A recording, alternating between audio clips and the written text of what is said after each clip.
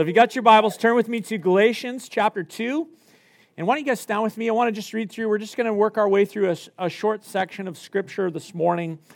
And so let's read this, or you can stand with me as I read it.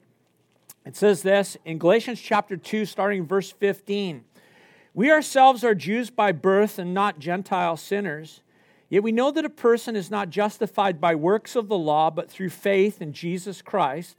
So we also have believed in Christ Jesus in order to be justified by faith in Christ and not by works of the law, because by works of the law no one will be justified. But if in our endeavor to be justified in Christ we too were found to be sinners, is Christ then a servant of sin? Certainly not. For if I rebuild what I tore down, I prove myself to be a transgressor. For through the law I died to the law so that I might live to God. I have been crucified with Christ. It is no longer I who live, but Christ who lives in me. And the life I now live in the flesh, I live by faith in the Son of God who loved me and gave himself for me. I do not nullify the grace of God, for if justification were through the law, then Christ died for no purpose. Lord, this morning as we come to your word, we just pray, God, for that spirit of wisdom and revelation that only you give. Lord, that we would see the beautiful things, the wonderful things that are in your word, because your word tells us that no eye has perceived or mind understood a God besides you who bestows goodness on those who trust in him. And so, Lord, this morning we're looking unto you, we're looking unto Jesus. And we pray, God, that in our lives that would get clearer and clearer as we go through this text this morning. So, Lord, bless it, we pray in Jesus' name. All God's people said, Amen. Amen. You may be seated. Okay, so if you're visiting here with us this morning, here for the first time, watching with us online, we've been just working through this little letter to the Galatian churches, verse by verse, chapter by chapter. So you're jumping in part way. So probably it's good for us to get our bearings and make sure we get our sense of direction as we jump back into this letter to a group of churches, the Galatian churches. And what we've just read here are words of Paul that was in response. It was an answer that he was giving to a conflict that was unfolding in a church. Could you imagine something like that happening, conflict in a church?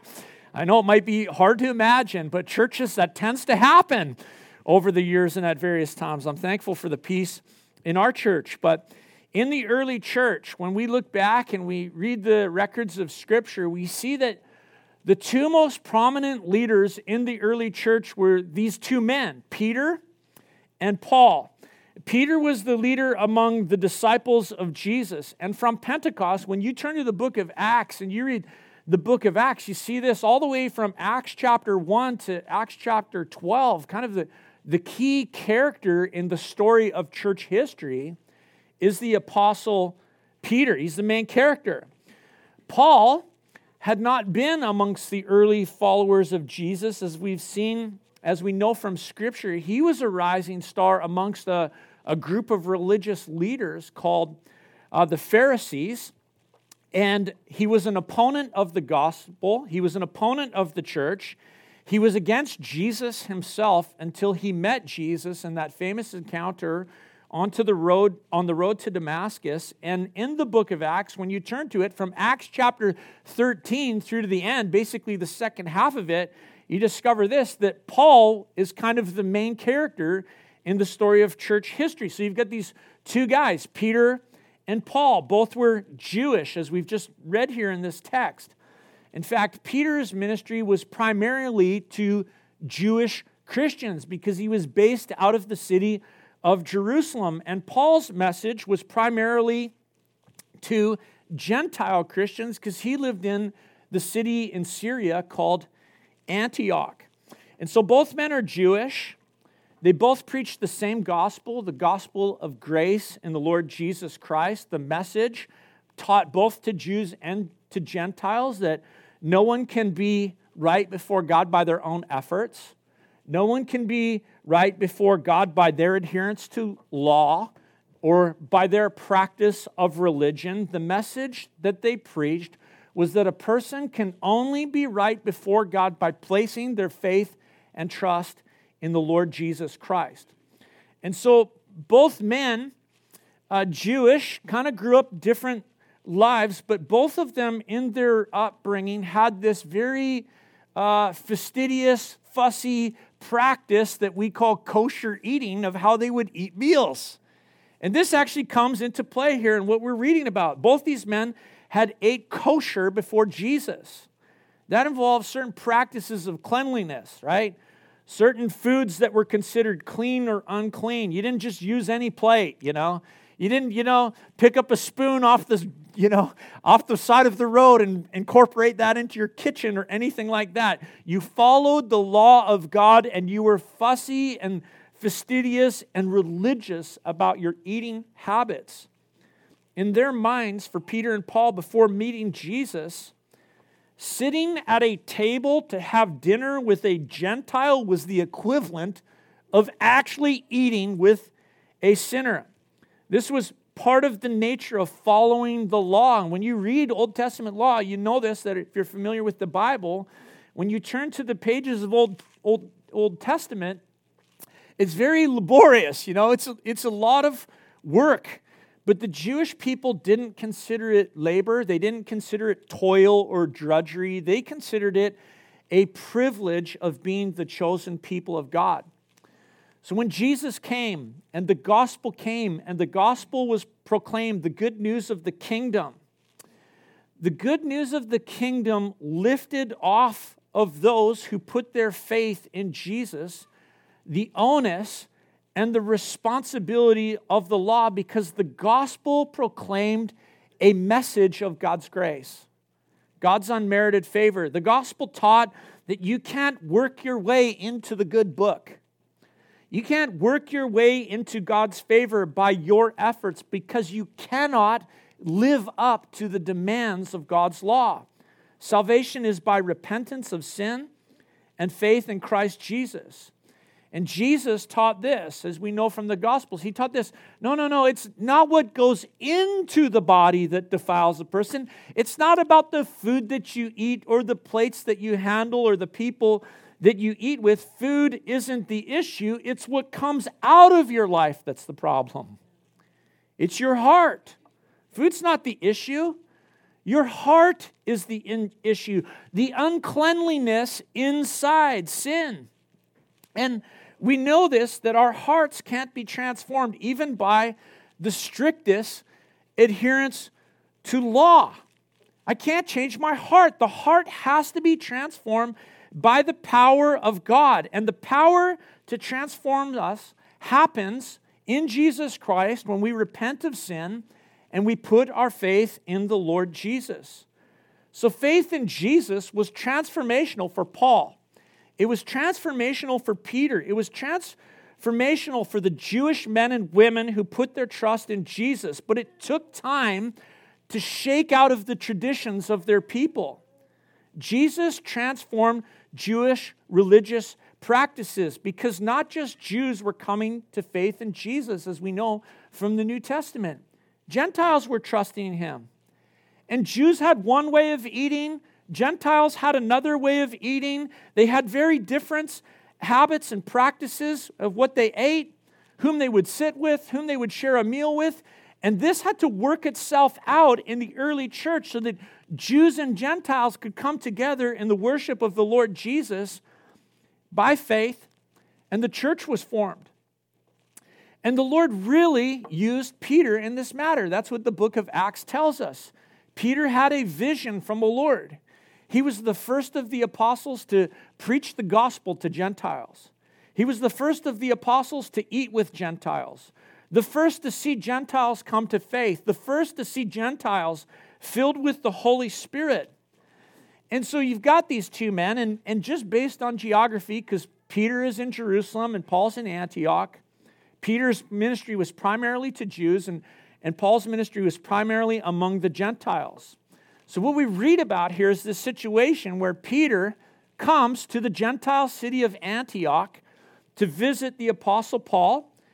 Even though the church was full of Gentiles, even though Peter himself had been free from living according to kosher laws for many years, when he got to Antioch, he began to feel a lot of pressure from people. He felt a lot of pressure from some of the Jews present. And so Peter began to separate himself from his Gentile brothers and sisters in Christ.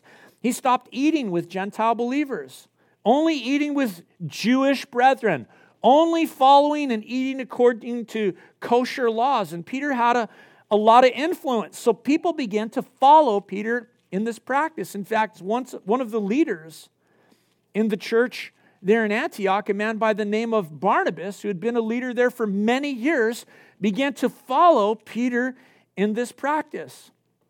And Paul saw what was going on, and he didn't like it, and he didn't participate. He saw it was wrong. He knew it was wrong, and he knew that Peter knew it was wrong.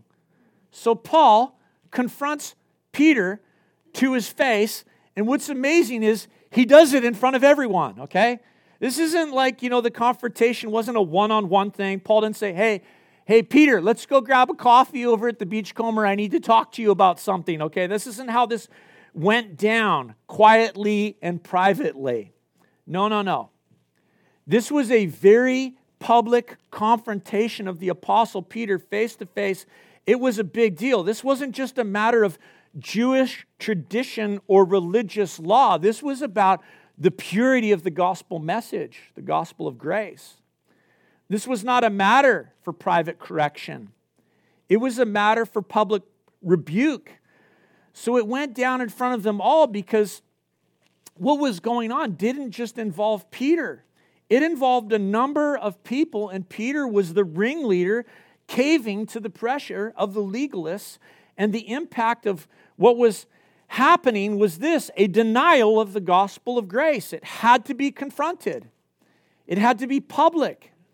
And I think about this, as we read this story in Galatians, it's really a really valuable account of church history that the Holy Spirit saw fit to document for our sakes. Because there are matters of doctrine, church, that are closed-handed things. Meaning this, we have to be willing to contend for these things. We don't let go of them. When I say closed-handed, I mean there are matters of doctrine that are not up for discussion, upon which we will not cave, that we will defend in light of those who would twist or pervert or compromise. And amazingly, this is amazing, even Peter got it wrong and he needed to be confronted, I might get it wrong at some point in my life and need to be confronted. You might get it wrong and need to be confronted. And Paul was confronting him because Peter was not being true to the gospel. He was not being true to Jesus, and he needed to be confronted. So Paul said to him, look again at verse 15. We ourselves are Jews by birth and not Gentile sinners. Yet we know that a person is not justified by works of the law, but through faith in Jesus Christ. So we also believed in Christ Jesus in order to be justified by faith in Christ and not by works of the law, because by works of the law, no one will be justified. Paul said to him, Peter, what are you doing, man?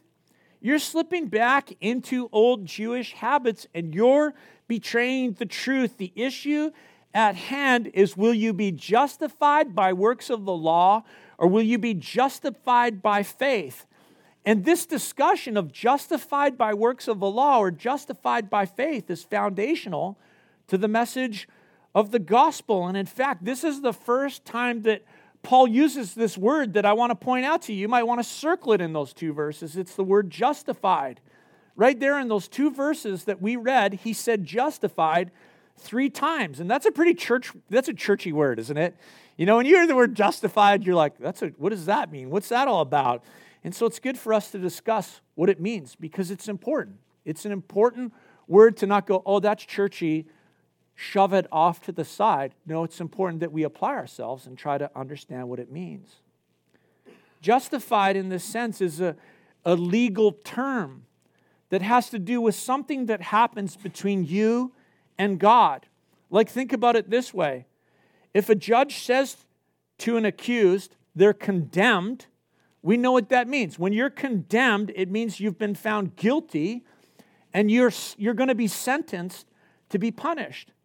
To be justified is to be found in the exact opposite position of being condemned.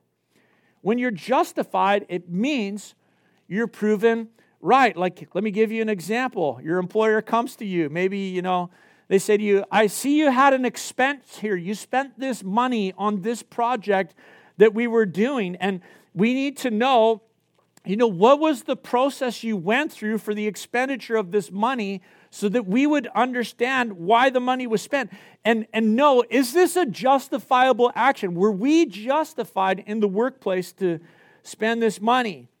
And if you can justify the action, you're proven right. Or let's say you pull into the dock at the marina and the DFO is there. And he sees you've got some fish in your boat. What's he going to do? He's going to ask you some questions. Can I see your fishing license? Oh, what zone were you in? What region were you in? He's going to ask you about what you were fishing and how you were fishing. And he's going to make sure that you were in compliance with the law and make sure those fish are a justifiable catch and not illegal. And the matter at hand between Peter and Paul is this: how can a man or woman be found justified before God? Be found right before God. How can we be right before Him? Peter and Paul were Jews. And Paul said to Peter, we know this because we're Jewish. We know a person cannot be justified by the law, justified by works of the law. If there's ever been in the history of the world a nation of people who have demonstrated inability, try as much as they like to be justified by works of the law, it is the people of Israel. And the Old Testament accounts that history for us. God gave to them the law. They were given moral laws. They were given ceremonial laws. They were given judicial laws. They were given laws upon laws upon laws. Laws that were to govern their relationship with God, laws that were to govern their relationships with one another. And if they obeyed the law, they would be justified before God. The problem was no one could obey the law. No one. The problem is that whatever constraints the law puts on a person, as much as you discipline yourself to obey law, you'll never be able to color inside the lines. Because as Jesus said, it's not the constraints on the outside. It's not what goes into a man that makes him unclean. It's what comes out of a man. It's what comes out of a person that condemns him. No matter how strict I am with myself, no matter all the rules and the laws I heap upon myself, I've just found this, and I know you have found it too. I just can't constrain what's in my heart. The anger, the lust, the greed, the murderous thoughts, the treacherous thoughts, the covetous desires, and the works of the law are just powerless to deal with the human heart. You can actually, the Bible says this, that you can obey the law at every single point, but if you break it at one, you are found a lawbreaker, a sinner condemned to death. And Paul said this about himself. He had practiced such strict adherence to Jewish law, to biblical law, that he said he could count himself righteous except for one thing. His heart was so full of covetousness. He could not restrain the greed of his own heart. He could conform the outside to all the religion, but he didn't have the power to transform the inside. And on the basis of the law, he just simply was not a transformed man. He was just religious. He was just religious. A religious man who conformed to the tradition of his people. And we know this is not just a problem for Paul or for Peter or for the Jews. This is the problem for every single one of us, isn't it? It's the problem not only for every single one of us, it's the problem with every religion. That's why I would tell you I don't count myself a religious person. This is the fundamental problem with religion. Try as hard as you might like. Outward conformity to religious rules will not transform your heart and will not justify you before God. Adhere to the rules as much as you want. Restrict your diet.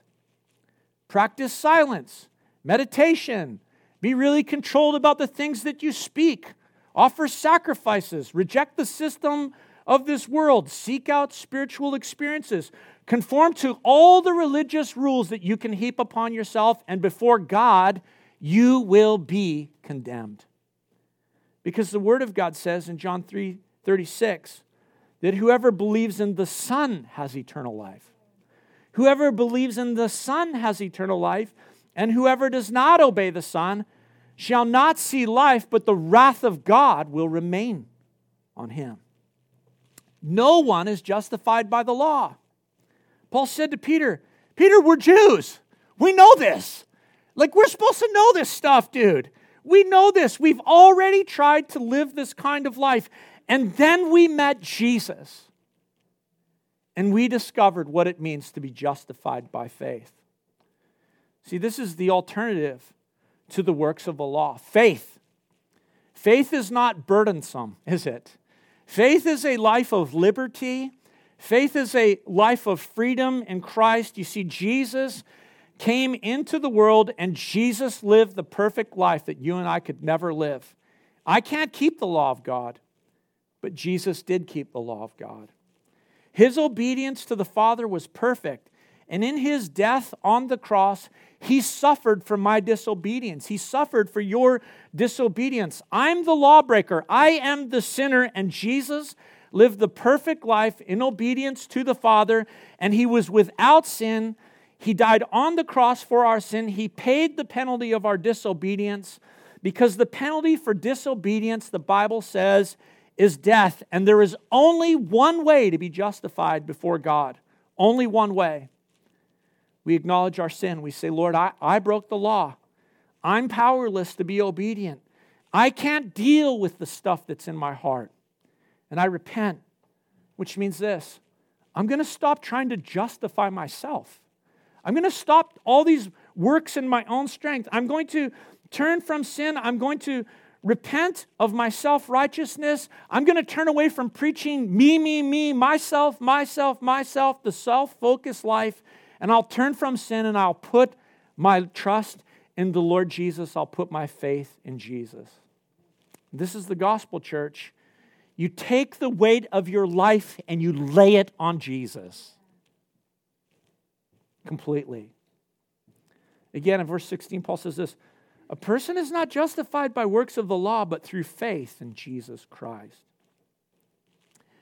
You know, justified by faith, this is so much more than some intellectual, theological doctrine. It's more than some cerebral, rational conclusion. It is an act of personal faith and commitment. Your faith is in Jesus, Paul says.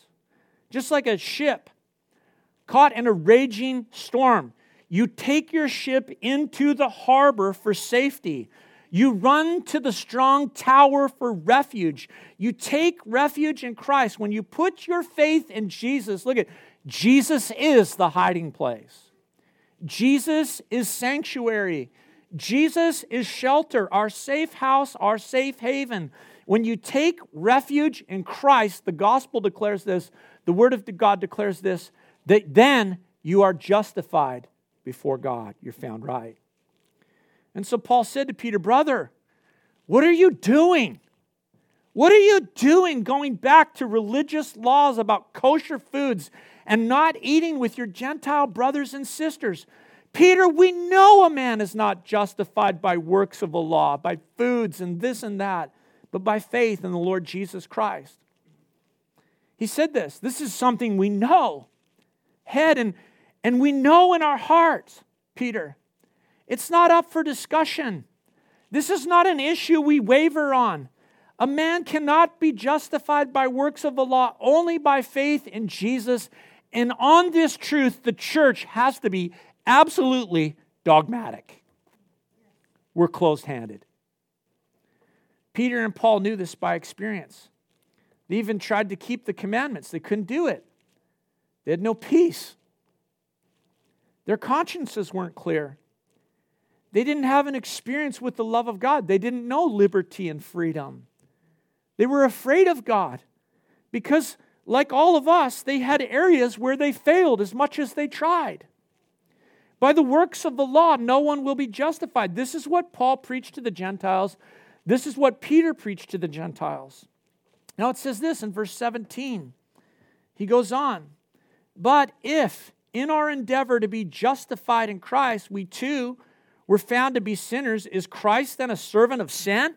Certainly not. It's a little bit of a wordy verse. It's kind of a little strange, not the easiest to understand. I like it from the New Living. It says this in the New Living. It'll be on the screen. But suppose we seek to be made right with God through faith in Christ, and then we are found guilty because we have abandoned the law. Would that mean Christ led us to sin? Absolutely not. This is what was going on with Peter. Peter had been made right before the Father through faith in Jesus Christ. But certain people, when they came around, Peter started feeling guilty. They just heaped guilt upon him, even though he was trusting in Jesus. And they heaped guilt upon him because they said, look at Peter, eating with those Gentiles again, baking on everything. What is going on with that guy? And before God, he wasn't guilty. Yeah, baking on everything. Come on. Thank you, Jesus. Before God, he wasn't guilty. He was a justified man. But before men, he felt guilty. He felt guilty before men because he had abandoned kosher laws. And Paul says to him, Peter, do you think as your actions are suggesting, Peter, your actions are suggesting something. Your actions are suggesting that Jesus led you into sin because you set aside kosher laws. You put your faith in Jesus and you set aside the kosher laws, and now you're actually, by participating in the saying that Jesus led you to sin against the law. That's what your actions say. That you were in sin because you weren't kosher. But you weren't kosher, Peter. The reason why you weren't kosher is because you gave up trying to be justified by laws. You put your faith in Jesus.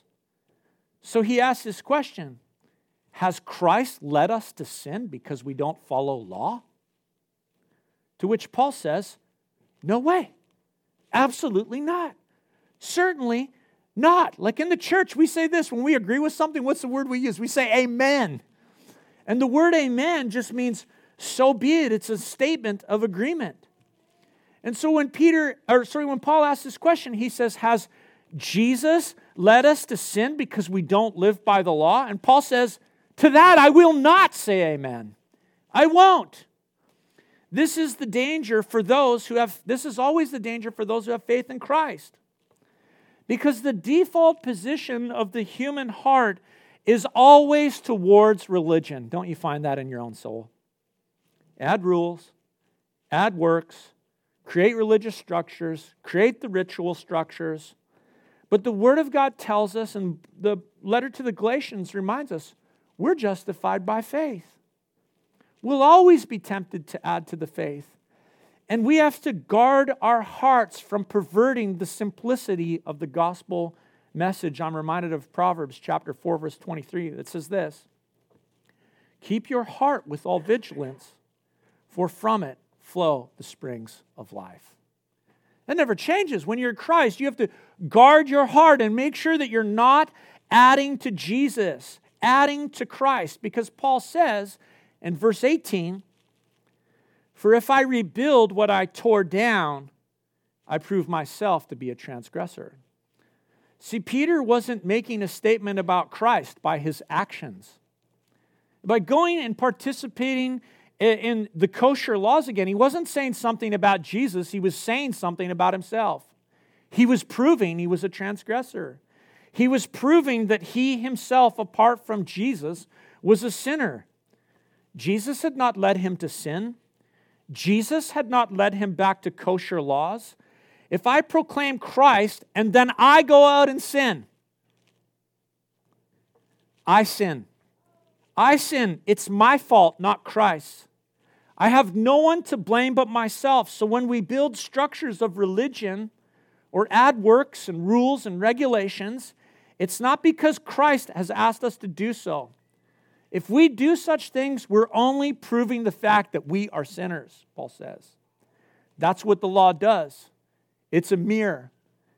It shows you what's going on in your heart. And when you build rules and regulations and structures and rituals and religion, you're just showing what's actually going on in your own heart. When we add laws to Jesus, we're emphasizing this point.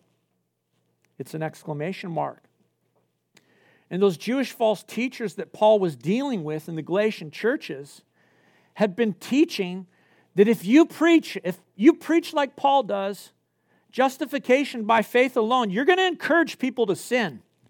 Like if you just preach grace, people are going to sin. You're preaching that it's okay to keep on sinning after you trust Jesus if you preach grace. And so their practice was this. No, you got to add rules. You got to teach the gospel, but then add rules to people. So you can't do this, and you can't do this, and you can't eat with this person, you can't do this, and you can't do that. And I would tell you this, that this is a deep misunderstanding of the gospel. It's a misunderstanding of grace. It's a misunderstanding of justification. When we preach and teach justification by faith, let me tell you this. This is not some innocuous doctrine. It's not a cute illustration. It's not some weak metaphor of salvation. Justification by faith is not just a figure of speech or some form of Christianese. Justification is not simply a picture of what happens to you when you trust in Jesus. Listen to this. I like what John Stott said. He said this: justification is not legal fiction in which a man's status is changed while his character is left untouched. Listen, when Christ justifies you, let me tell you something, you are justified. You are justified. In the courts of heaven, before Almighty God, the sentence of condemnation against you, the sentence of guilt is stayed, and you are justified because of the Lord Jesus Christ.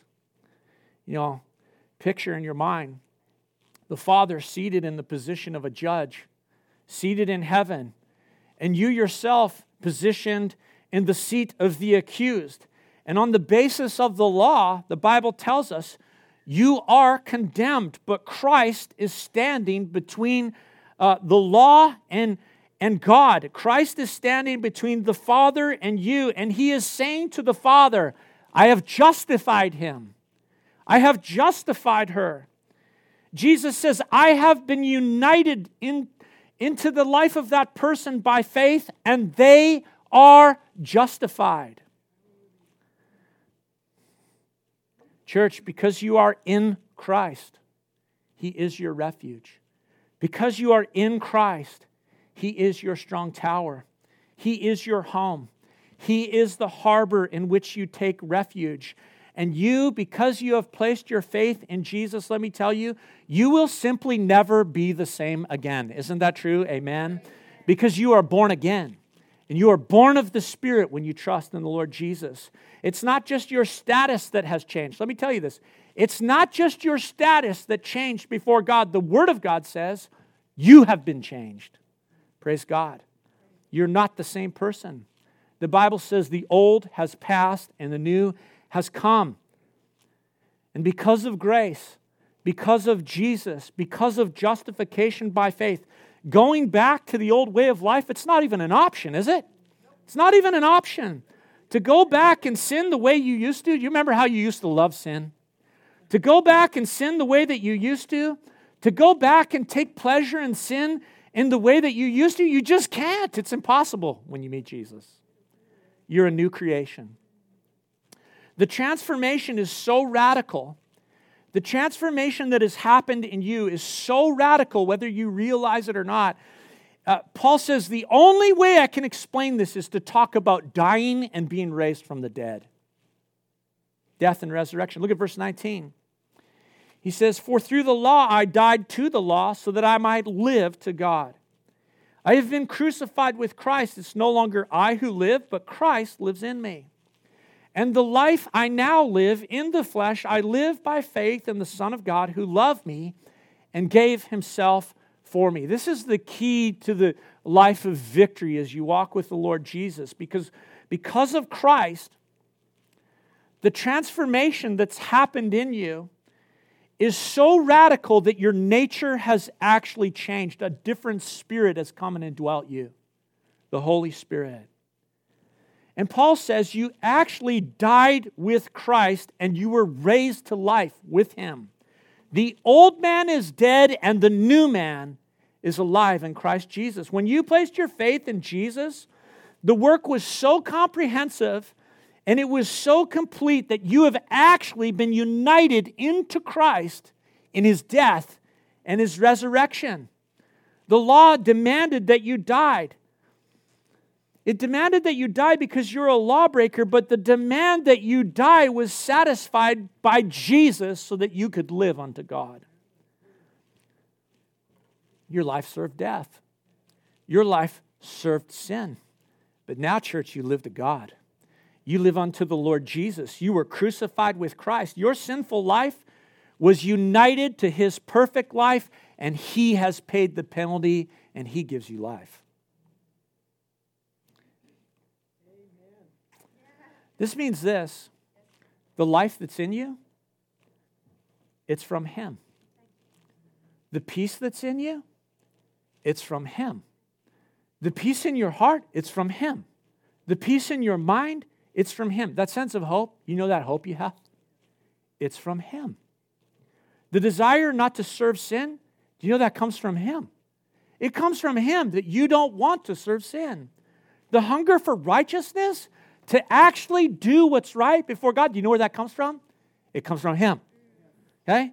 Your desire for the Word of God, do you know where that comes from? Him. Your desire when you're in trouble to get down on your knees and pray and say, God, help me, do you know where that desire comes from? It comes from Him. Your desire to share the gospel with the lost, do you know where that comes from? It comes from Him. The joy that you have when you gather with God's people, to hear the Word of God taught, to fellowship with one another and sing praises to King Jesus. Do you know where that comes from, that joy? It comes from Him. The desire for Jesus to come again, do you know where that comes from? It comes from Him. The longing for heaven, do you know where that comes from? It comes from Him. I no longer live, but Christ lives in me. The life I live by faith in the Son of God, who loved me and gave Himself for me.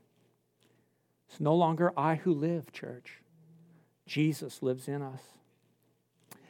And this means this. I mean, it has practical things in our life. It means this, that a person justified by God is just not free to sin. Just not free to continue in sin. Do you understand why? Because you've been born again. Because life is Him. You've been united to Christ by faith. And this is why Paul had to very publicly rebuke his friend Peter. So Peter, this is not a matter of privacy. This is contending for the faith. This is contending for the gospel. Peter, I have to rebuke you publicly. You can't go back to the law, Peter. Peter's influence was so massive. Returning to kosher practices was returning to the law, and it was to deny this justification by faith, and it would have devastated all of church history. See, the life that is in Christ is such a deep reality that there's just no going back. Is there, like the old hymn, no turning back, no turning back? And I'm not saying life's going to be perfect. I haven't discovered the perfect life. I'm not saying that you will never sin. I'm not saying that you won't have battles with temptation or you won't experience suffering. But I will say this, sin is not your master, and you don't serve religious laws. You serve a person. You have a Lord. You have a Lord. You have made a confession. Jesus Christ is Lord, and that makes everything different. Amen? I mean, remember, you used to be the Lord of your own life.